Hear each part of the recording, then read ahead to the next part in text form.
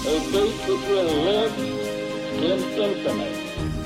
We hold these truths to be self-evident. That all men are created equal. War has at all times called for the fortitude of women. I regard myself as a soldier, though a soldier of peace.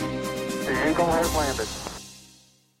Welcome to the Today in History podcast, where you learn about an event that occurred today, April 19th, from history. Today's episode is titled, Central Park Jogger Attack Shocks New York City.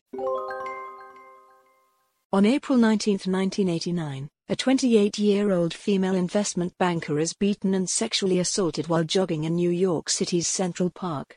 5 teenagers from Harlem were wrongly convicted of the crime, which shocked New Yorkers for its randomness and viciousness and became emblematic of the perceived lawlessness of the city at the time. The case was also racially charged, as the teens were black and Hispanic and the victim was white. The Central Park jogger, as she became known in the media, was discovered by a passerby in a muddy ravine, her skull smashed and near death. Hours after she went for a jog in the park around 9 p.m. after being rescued, she spent nearly 2 weeks in a coma, but surprised doctors by eventually recovering from most of her injuries. However, she remembered nothing about the near-fatal attack or the events leading up to it. Police quickly charged 5 male teens with the crime. 4 made videotaped confessions, while implicating a 5th suspect. The teens soon claimed their confessions had been coerced by the police. Regardless, the 5 were convicted in 2 separate trials in 1990, and received prison sentences ranging from 5 to 15 years. Then, in 2002, a convicted murderer and serial rapist, already behind bars, came forward to confess he had attacked the Central Park jogger when he was 17 and had acted alone.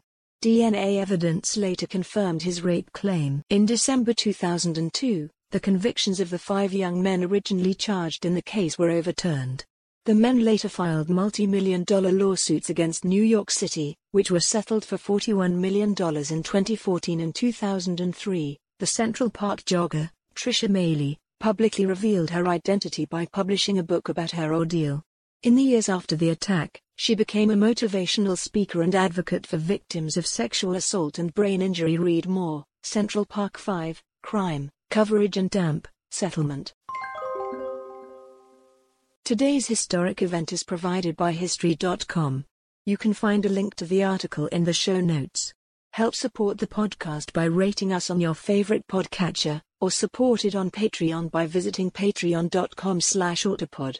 Thanks, and tune in tomorrow for an all-new episode of Today in History.